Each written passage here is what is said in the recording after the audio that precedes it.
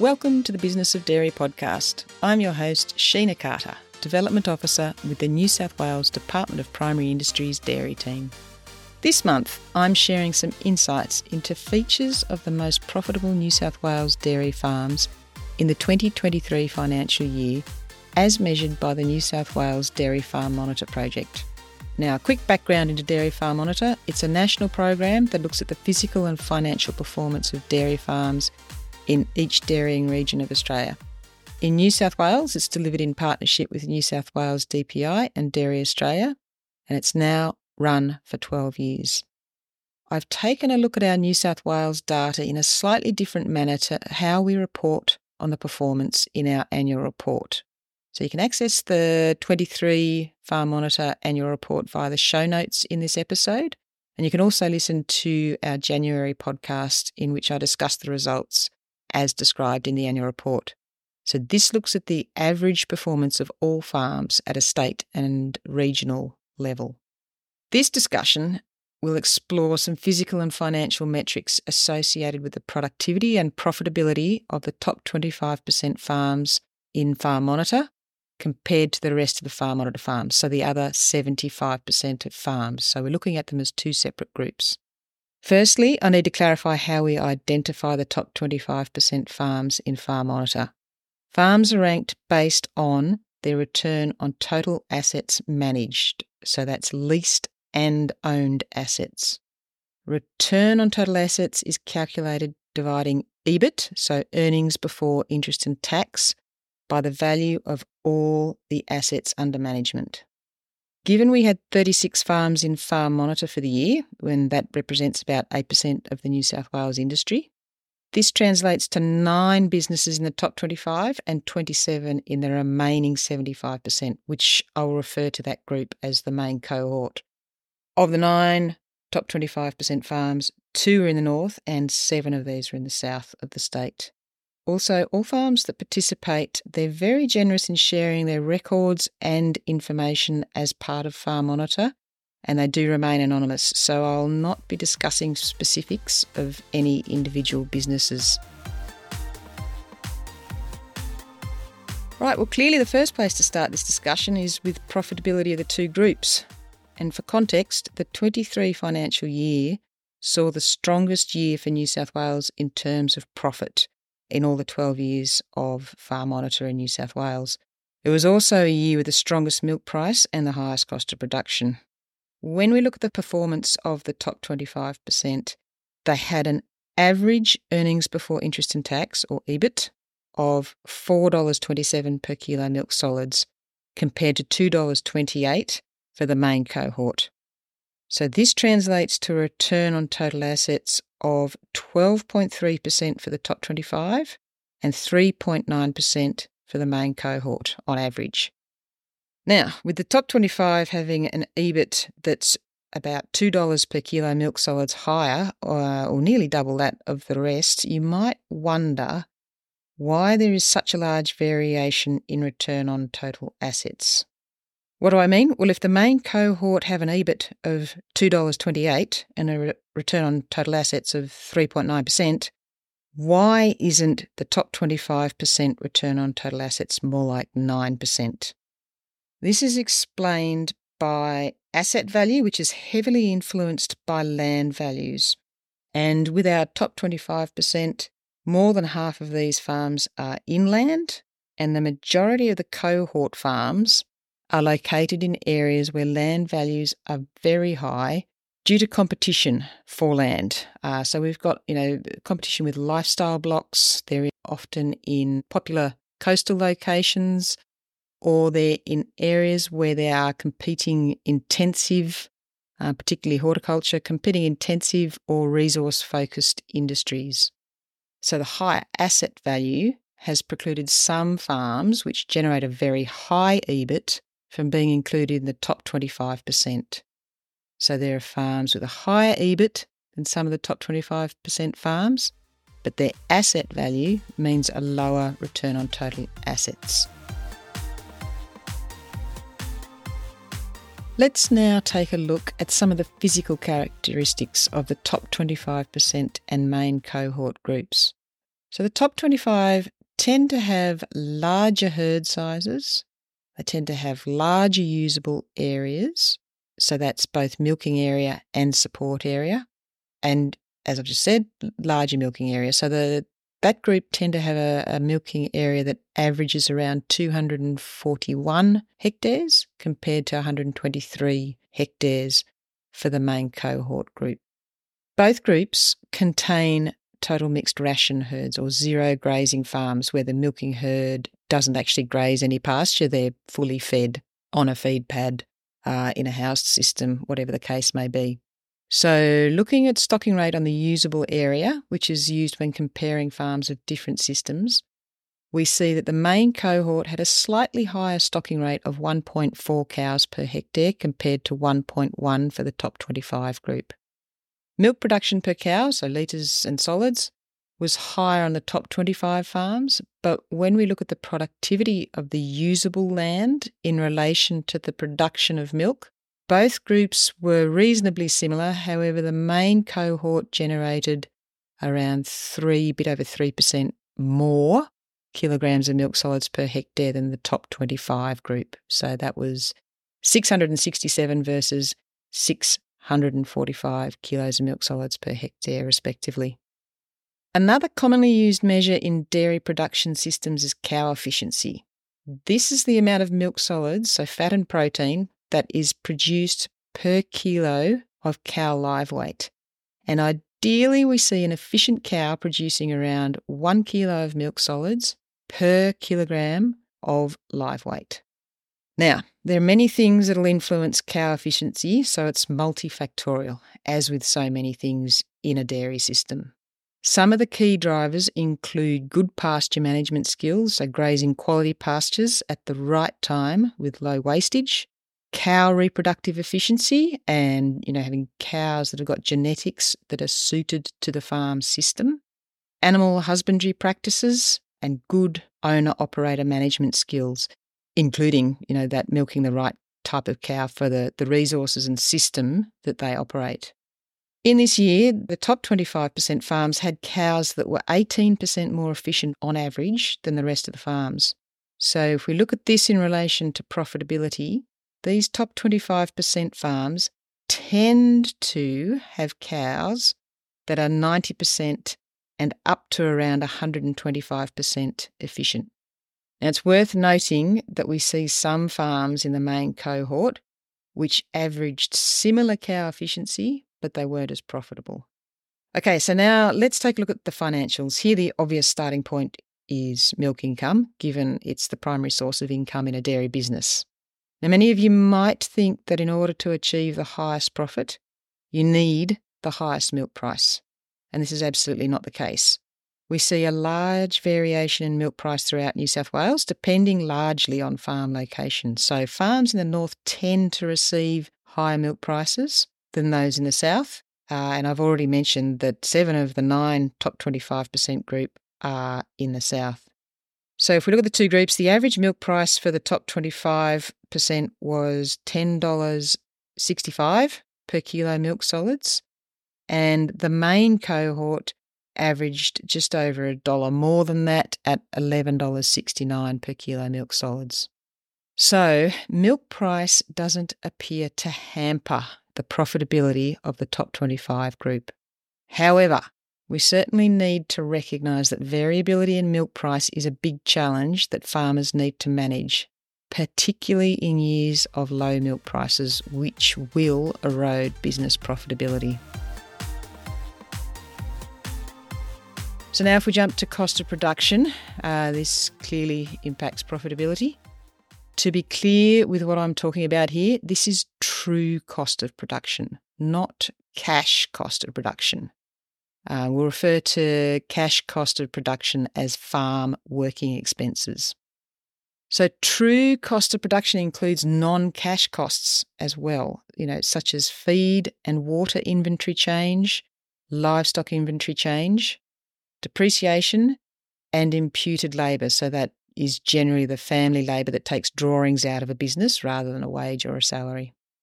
So the average cost of production for the top 25 group was $7.74 per kilo milk solids, while for the rest it was 34% higher at $10.39 per kilo milk solids. Now, there's obviously variation within and between the two groups in terms of cost of production. So it should be noted that having a high cost of production doesn't necessarily exclude a farm from being a top-performing farm. Some farms are able to manage other aspects of their system very well in order to be profitable.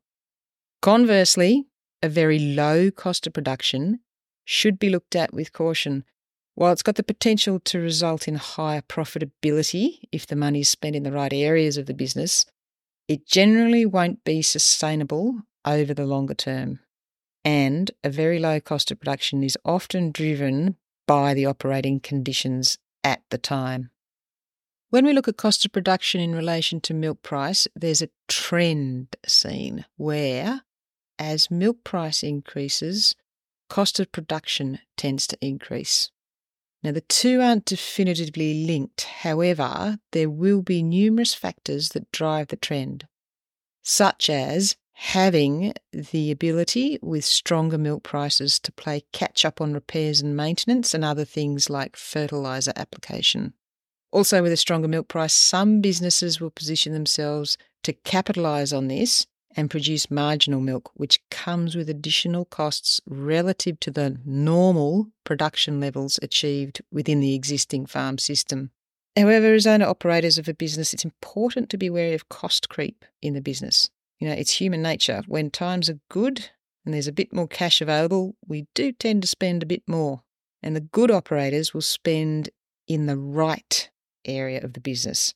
So we do need to just think, is this spend actually driving performance or is it just a nice to have? If we look at some of the specific costs in these businesses, our biggest operational cost in dairying is feed, obviously. Our feed costs are purchased and homegrown feed. And we also capture the impact of feed inventory changes in a profit analysis, which I'll explain in a minute. So I'm talking about feed costs in dollars per kilo milk solids, not dollars per tonne, dollars per kilo milk solids. So the top 25% averaged $4.29 per kilo milk solids for total feed costs, compared to $5.28 for the main cohort. If we're looking at purchase feed costs as a percentage of the total feed costs, the top 25 had a slightly lower proportion of purchase feed expenditure compared to the rest. And their proportion of homegrown feed in the milker diet was much higher at 58% compared to 49% for the main cohort. Now, we do need to be mindful of the conditions experienced on farms in that year. You'll probably recall, if you were a farmer or living in New South Wales, throughout that year we had severe flooding in many locations and prolonged wet weather, which was very widespread, and this limited the ability to graze and optimally manage pastures and crops.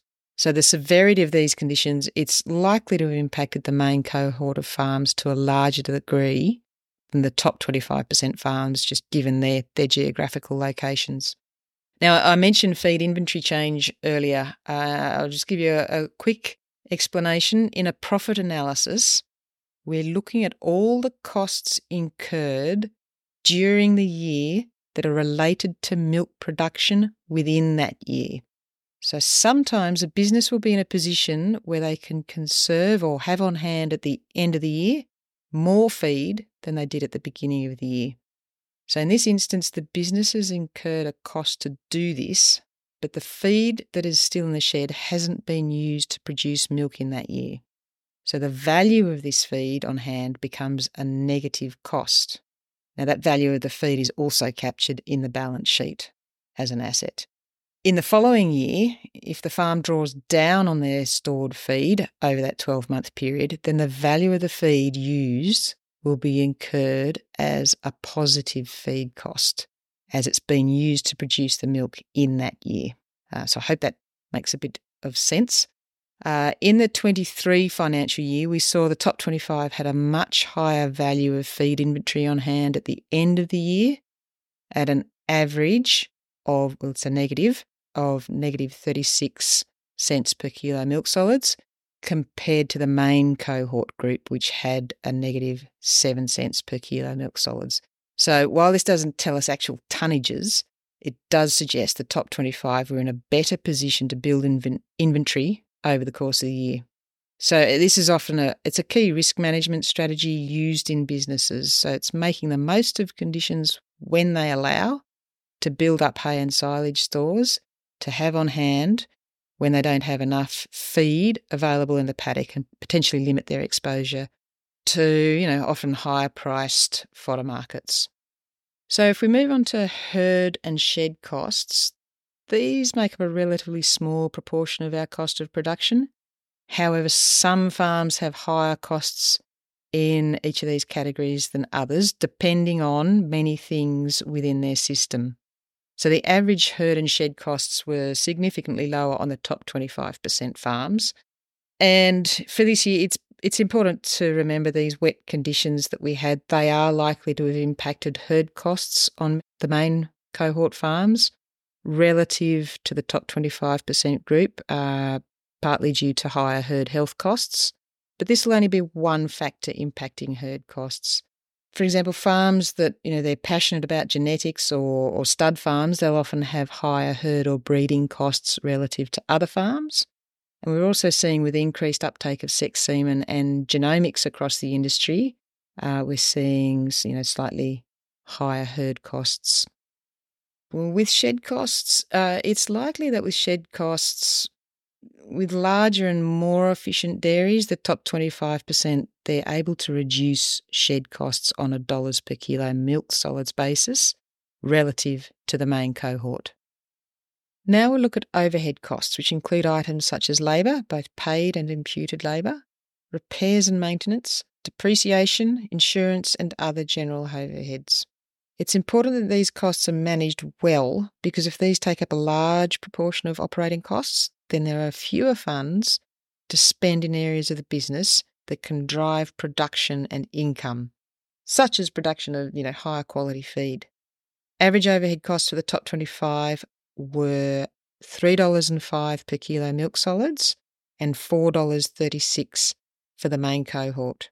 So if we look at overhead costs in relation to total milk solids produced, there is a trend. It isn't a direct relationship, but there's a trend to lower overheads with higher total solid production. It also appears that below about 170,000 kilos of milk solids, there tends to be insufficient milk production to dilute overhead costs unless they have a very efficient business with good overall cost control. So we'll now take a look at some of the bigger overhead costs, starting with labour. I've mentioned that the top 25% have good overhead cost control, and their labour efficiency is one of the key drivers of this. We report labour efficiency as the quantity of milk solids produced per labour unit, with one labour unit representing 2,400 hours worked across the year. So I'll refer to this as a full-time equivalent, or FTE. So the top 25% were 56% more efficient than the main cohort, producing 51,208 kilos of milk solids per FTE, compared to an average of 32,837 for the main cohort. And nearly half of the top 25% group were exceptionally efficient, producing well over that 50,000 kilos of milk solids. They're able to achieve this in numerous ways, as they're not necessarily the largest farms. In terms of total labour, so paid and imputed total labour cost, the top 25% averaged $1.81 per kilo milk solids compared to $2.63 for the main cohort. Interestingly, for both groups, total labour costs averaged around 60% of total overhead costs.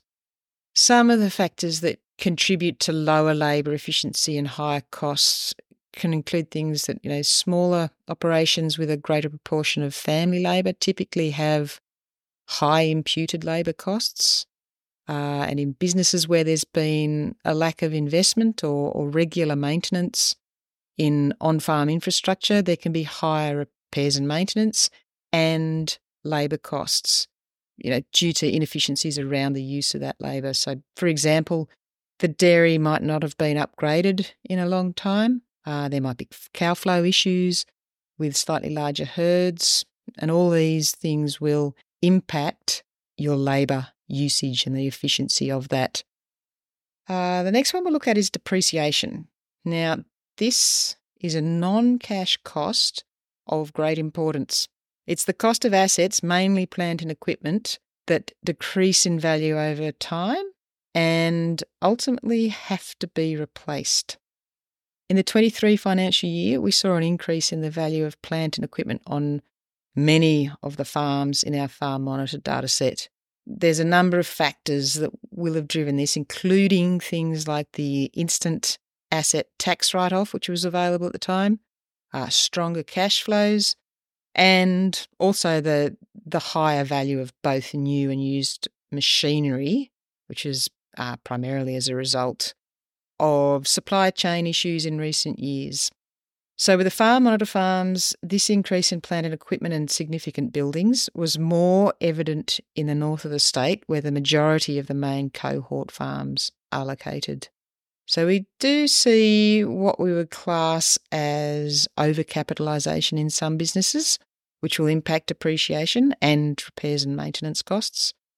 In some instances with smaller farms, there's an issue of scale. So the amount of equipment they have, it might be more than is required by the business, but it isn't possible to actually have less equipment to exactly meet their needs. So it's not possible to have half a tractor.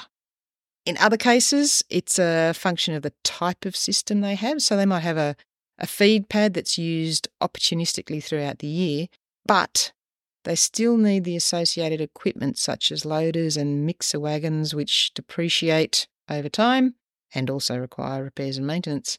So also with the challenges of accessing contractors in some areas, many businesses have elected to purchase their own equipment, for sowing or fodder conservation. It enables them to get crops, pastures sown in a timely manner and probably harvested in a more timely manner than waiting for a contractor who can be difficult to get. But by having all this equipment that's used periodically throughout the year, it's often underutilised. But again, it still has all the associated costs. And some people just love machinery. So the average depreciation cost was 35 cents per kilo milk solids for the top 25 group, and it was 69% higher at 59 cents per kilo milk solids for the main cohort.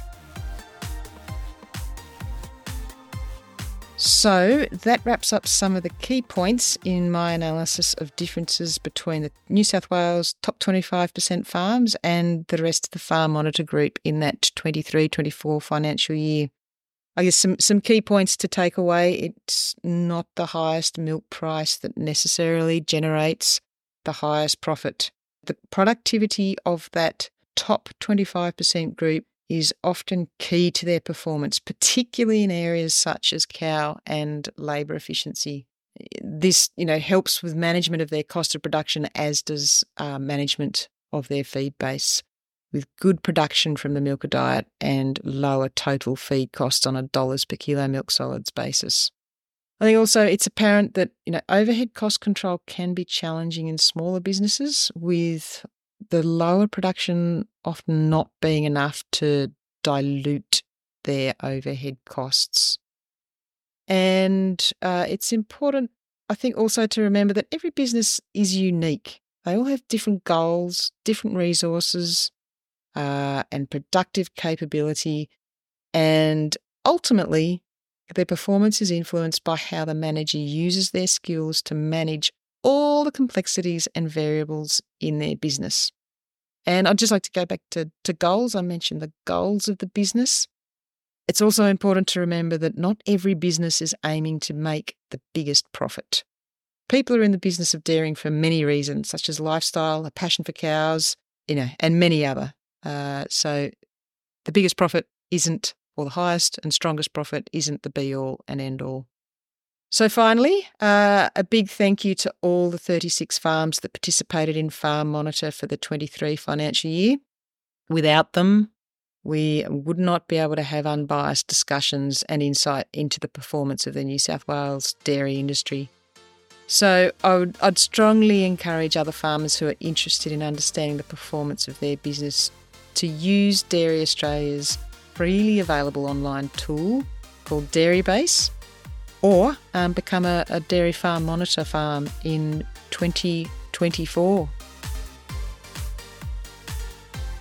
So that wraps it up. Thank you for listening, and thanks again to the Hunter Local Land Services, who we produce this podcast with funding and support from them. Also, feel free to share the podcast with your friends and networks, and send any feedback or suggestions for future episodes to thebusinessofdairy@gmail.com.